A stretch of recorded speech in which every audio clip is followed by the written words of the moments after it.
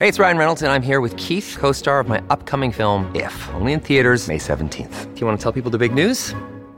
All right, I'll do it. Sign up now and you'll get unlimited for $15 a month and 6 months of Paramount Plus Essential Plan on us. MintMobile.com/switch. Upfront payment of $45 equivalent to $15 per month. Unlimited over 40 gigabytes per month. Face lower speeds. Videos at 480p. Active Mint customers by 531.24 get 6 months of Paramount Plus Essential Plan. Auto renews after 6 months. Offer ends May 31st, 2024. Separate Paramount Plus registration required. Terms and conditions apply if rated PG.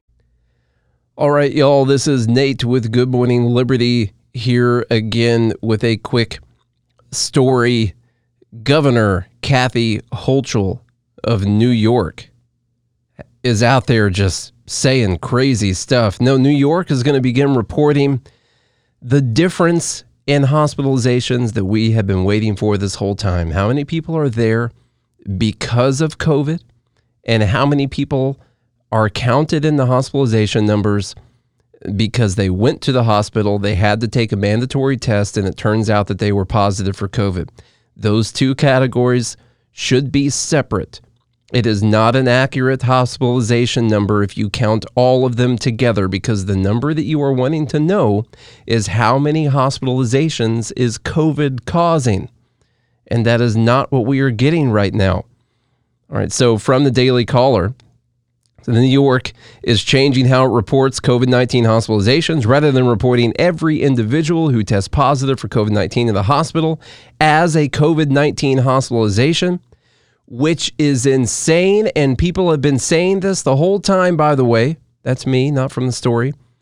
Going forward, the state will separate those who are hospitalized specifically by the virus from those who are hospitalized for a separate reason but test positive. Under current reporting practices, most hospitals and healthcare authorities do not distinguish between the two groups in hospitalization data.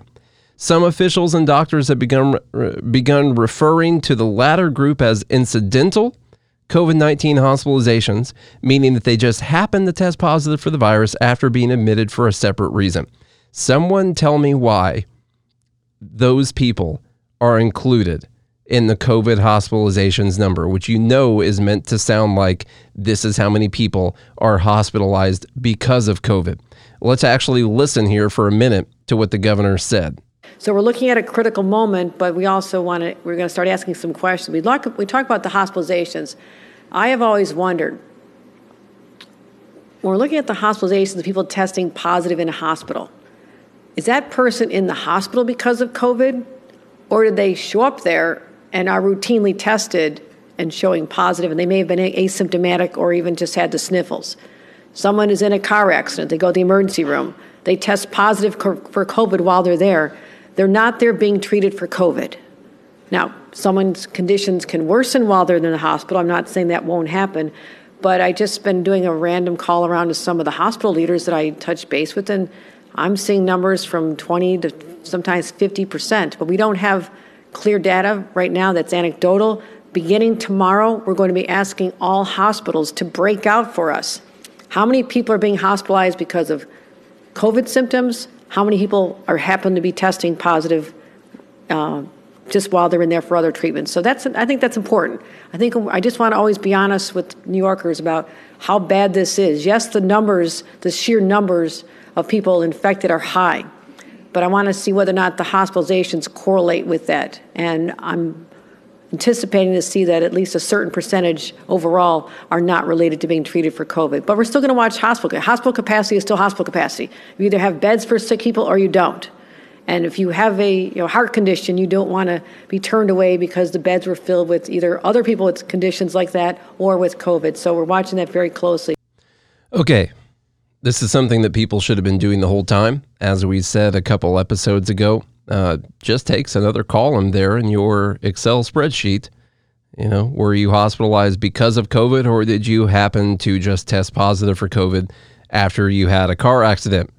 Even the great, the best, the most amazing Dr. Anthony Fauci spoke to this problem, telling Rachel Maddow that many children currently hospitalized with COVID-19 are not there because of the virus. A study from South Africa found that during its Omicron surge, a majority of COVID-19 hospitalizations were not primarily caused by the virus. And I've got a couple studies here for you both of them from PubMed. I'll put the links in here.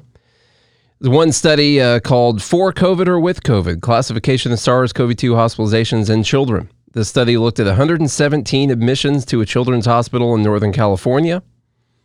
40% of the COVID hospitalizations involved patients who were asymptomatic.